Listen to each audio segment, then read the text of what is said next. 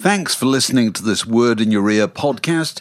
If you'd like to get early access to all our productions ad-free, priority booking for our live events, and to take part in our weekly quiz, go to patreon.com/wordinyourear for more details.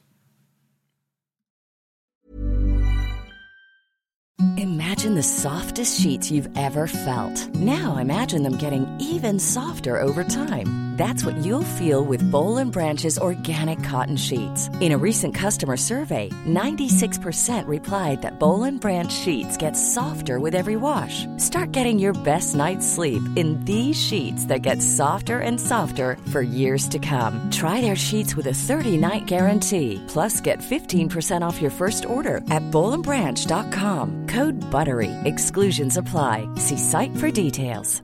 Ryan Reynolds here from Mint Mobile. With the price of just about everything going up during inflation, we thought we'd bring our prices down. So to help us, we brought in a reverse auctioneer, which is apparently a thing. Mint Mobile Unlimited Premium Wireless. How to get 30, 30, bit to get 30, bit to get 20, 20, 20, bit to get 20, 20, bit to get 15, 15, 15, 15, just $15 a month? Sold! Give it a try at mintmobile.com/switch. $45 up front for 3 months plus taxes and fees. Promo rate for new customers for limited time. Unlimited more than 40 gigabytes per month. Slows full terms at mintmobile.com.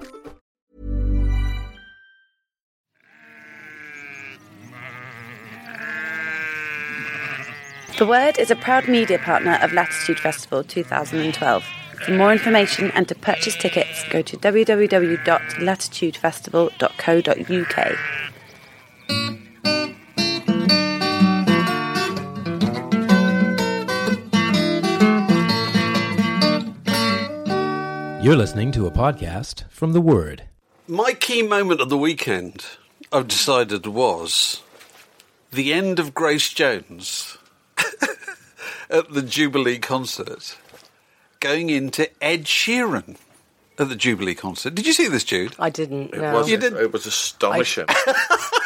Okay, was right, he hula Avon, hooping? for the benefit of Jude who missed it, just describe Grace Jones's act, which came at about an hour into the proceedings, didn't Yeah, it? she came on like a fattish transformer, I guess. She was kind of wearing lots of, fattish, not fat transformer. I want to point out for any lawyers listening, I was not questioning her weight. She looks fantastic for 64. 64? Yeah. 65? Yeah. That's for the entire performance of Slave to Love, I believe. Slave to the Rhythm. Slave to the Rhythm. She performed with a hula hoop.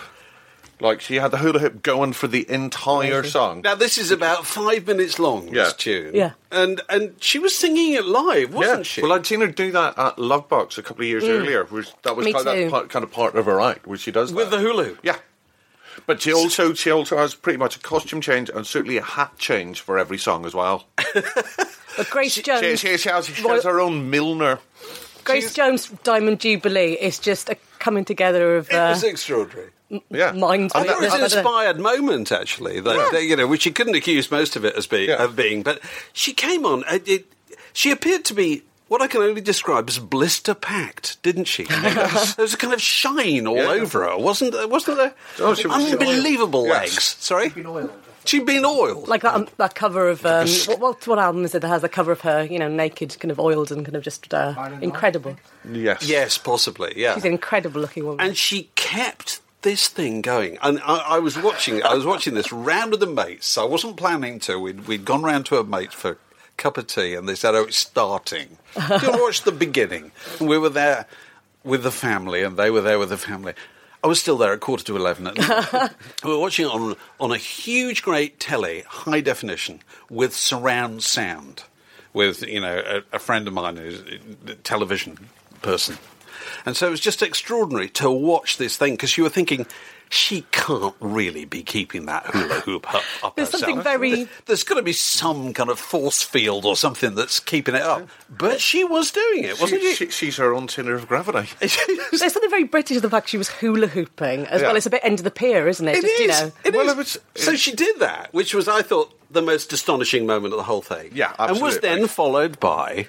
Well, Ed Sheeran just kind of shambles out with his hair uncombed and proceeds to play, what's it called, the A-Team? Yes, it's Which called is the a song A-Team. about drug addiction and prostitution, and it's just him and an acoustic guitar, and it was the greatest anticlimax. It was. But it was untoppable. I think even Paul McCartney coming out and doing a mass 25-minute sing-along to Hey Jude would have troubled topping that.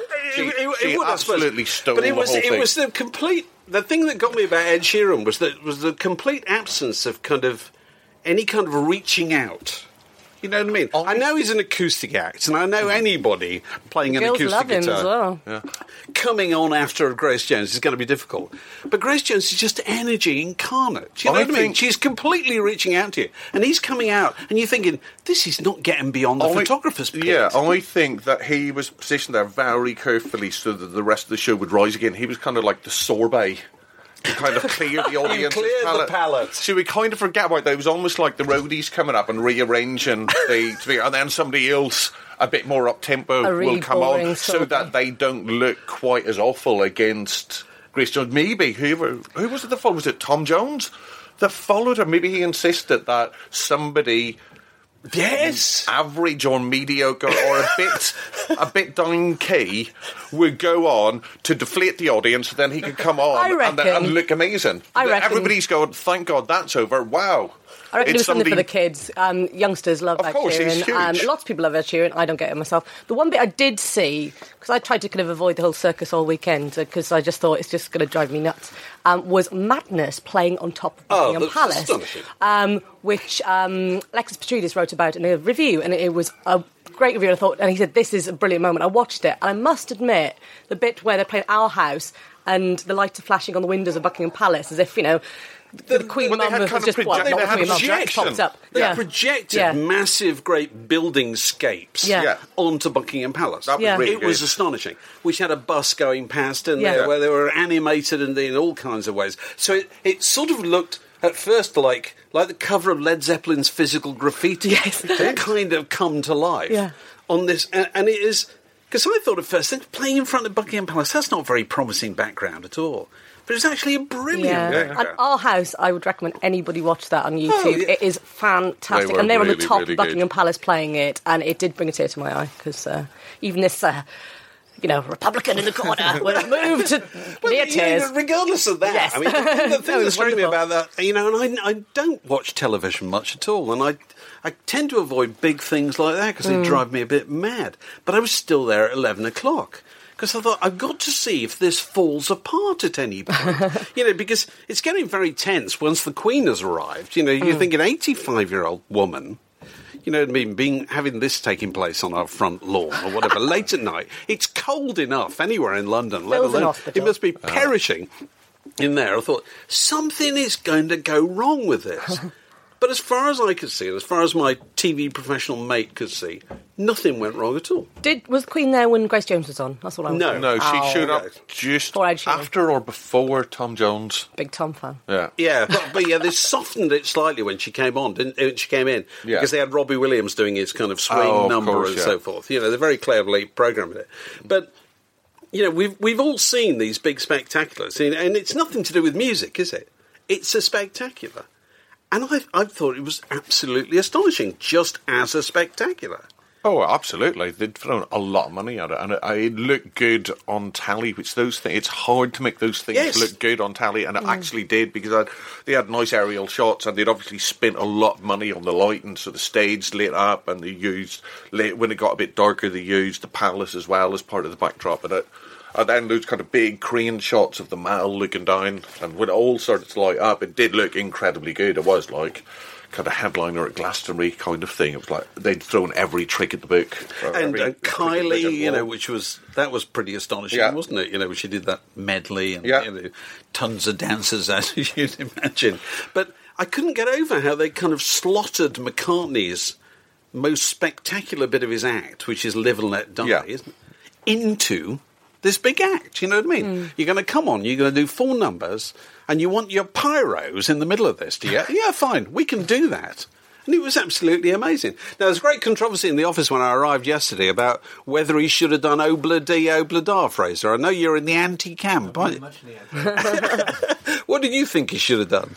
I think Hey Jude will let it be. It needs to be a great big sing-along. What did he do? What did he do? He did Magical Mystery. You can probably remember Magical Mystery Tour. Magical Mystery Tour. All My Lovin'. Live and Let Die. And Obla Di Obla Da. Somebody on Twitter said... Did Let It Be, and then he did Obla Di Obla Da. At which point, everybody in the cast came on and kind of jigged about and sung along, and then and then they stopped. Ignore the noise in the background here. If you surveyed the nation after their least favourite Beatles fan, it would come pretty near the top. You see, but I don't think it's about that anymore. It's interesting because I was sitting there with my 29-year-old daughter, who was going, Paul McCartney's going to come on, and I was saying, well, what do we think he's going to do then? She said, I just hope he doesn't do Hey Jude.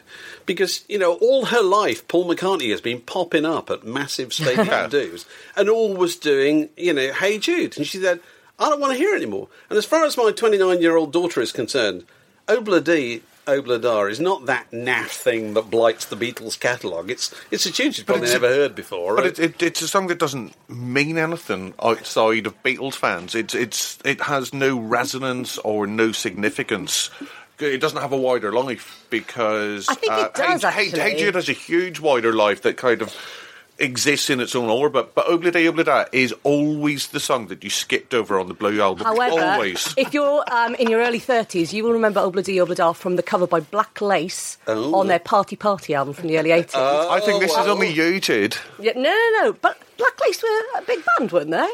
Kind of for kids of a certain age. They were big hit. They sold some records. Well, in school discos in the 80s, Obla Di Obla Da, their version, and Superman and all those were everywhere. I think it's just one of these... It feels a bit musical, doesn't it? I'm not keen on the song myself, but it's that same thing. It's got like a British musical, together. I think it's objectively a terrible song. It is a terrible song. Well, except that we all know it, and 17 million people kind of tapped their foot. Whatever. I like the fact that it can't be that bad. But then more people know Bryan Adams' song than they would know Obla Di Obla Da. I think 17 million people probably sitting thinking, okay, well, so what's he going to finish with? Yeah. It was such a damp squib ending. Somebody on Twitter said that he should have finished with Elizabeth, My Dear, which I know John Lennon sings, Her Majesty's a pretty nice Well, name. I was thinking, is he going to dare sing that? He did that at the Golden Jubilee. Oh, did he? Did he? Yeah. I didn't realise that. I watched that one. That was a long time ago. But, so, you see, I think there's something in McCartney that wouldn't dare do that because she was going to come on the stage.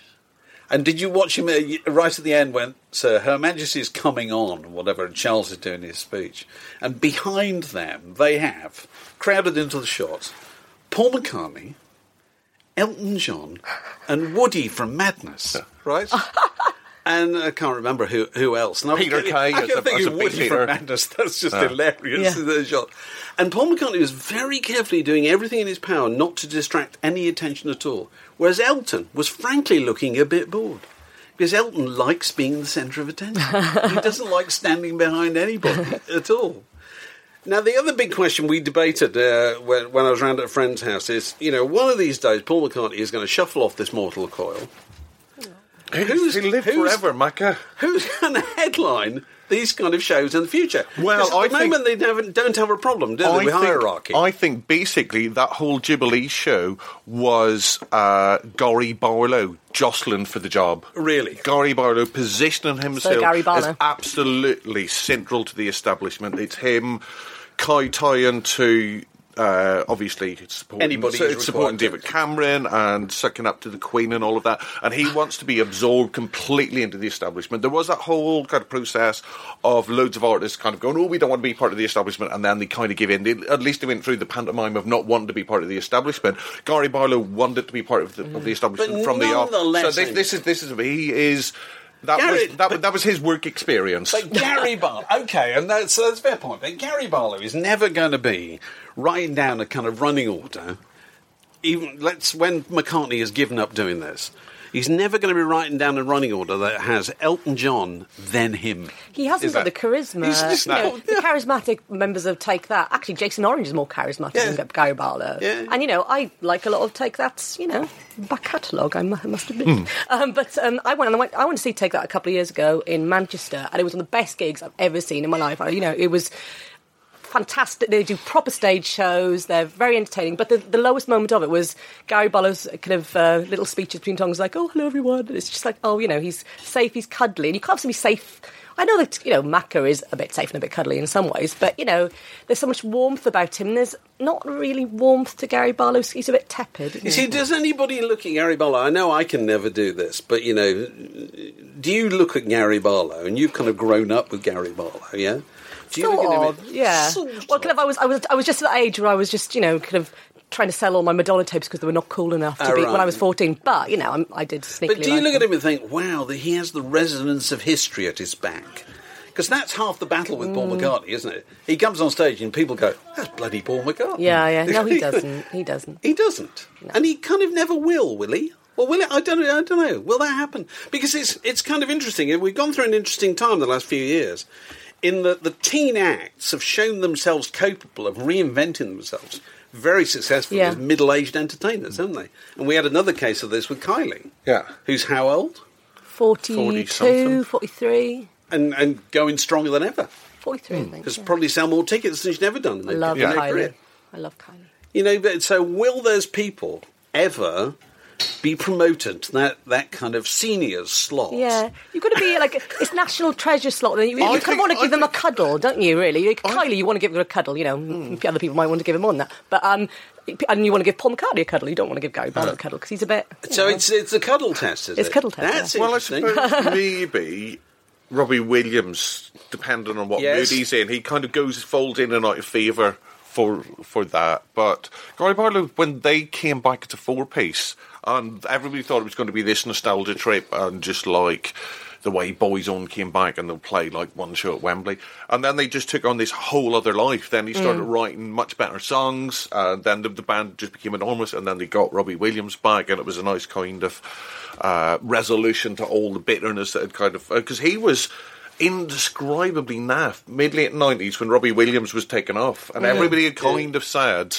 that Gary Barlow was the talent, he was going to be the one that was hugely successful, and he wasn't. Bombed, yeah. And he quickly became a byword for kind of a naff kind of jobbing singer-songwriter who wasn't Gary Barlow and who wasn't Guy Chambers. And he was in the wilderness for a long, long time, kind of writing B-sides for various people and all of that. So kind of the fact that he came back and the band became bigger than ever is phenomenal. It's that it is to do a comeback and where your comeback exceeds your previous fame is kind of unprecedented. But don't you think everybody's comeback nowadays is bigger than their first incarnation because they've got the original fans and they've got some new ones. So but I think the audience has grown, hasn't it? I think it's like Paul McCartney now is playing bigger venues than he ever would have done at the Beatles. The issue with Paul McCartney is that nobody wants to hear the new stuff, whereas half of Take That set now, people want to hear the new stuff off the last couple of albums. And they do want to hear it. Yeah. Oh, yeah. Like Rule the World and Patience and stuff like that are as big as their kind of early 90s hits. Oh, really? Oh, very much so.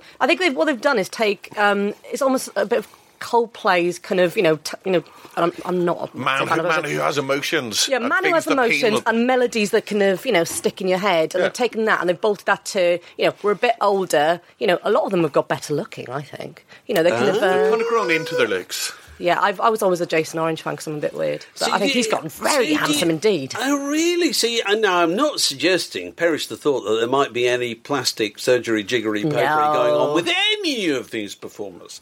But Take that, no. I'm not going to name any names at all, but it is a fact, isn't it, nowadays, that people can keep...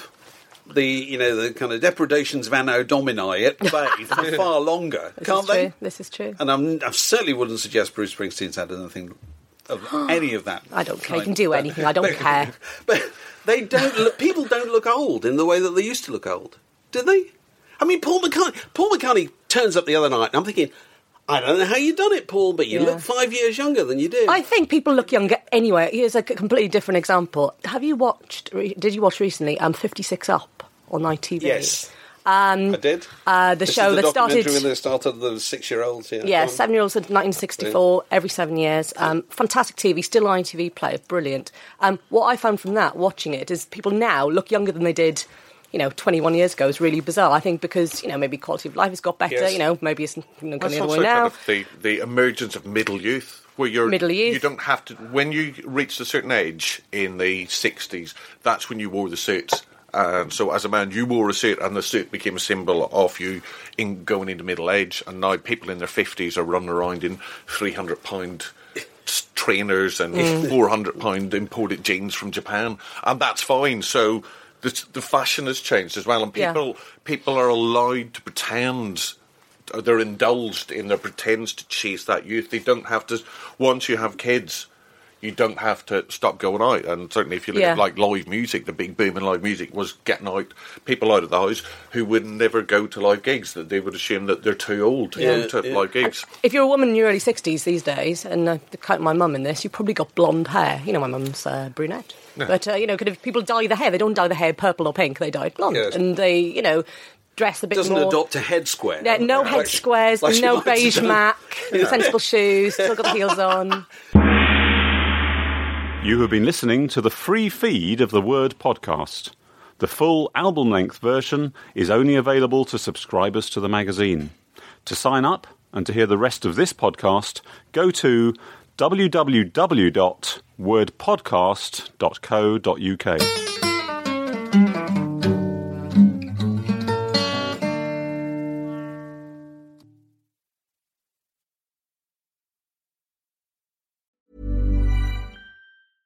Imagine the softest sheets you've ever felt. Now imagine them getting even softer over time. That's what you'll feel with Boll & Branch's organic cotton sheets. In a recent customer survey, 96% replied that Boll & Branch sheets get softer with every wash. Start getting your best night's sleep in these sheets that get softer and softer for years to come. Try their sheets with a 30-night guarantee. Plus, get 15% off your first order at bollandbranch.com. Code BUTTERY. Exclusions apply. See site for details.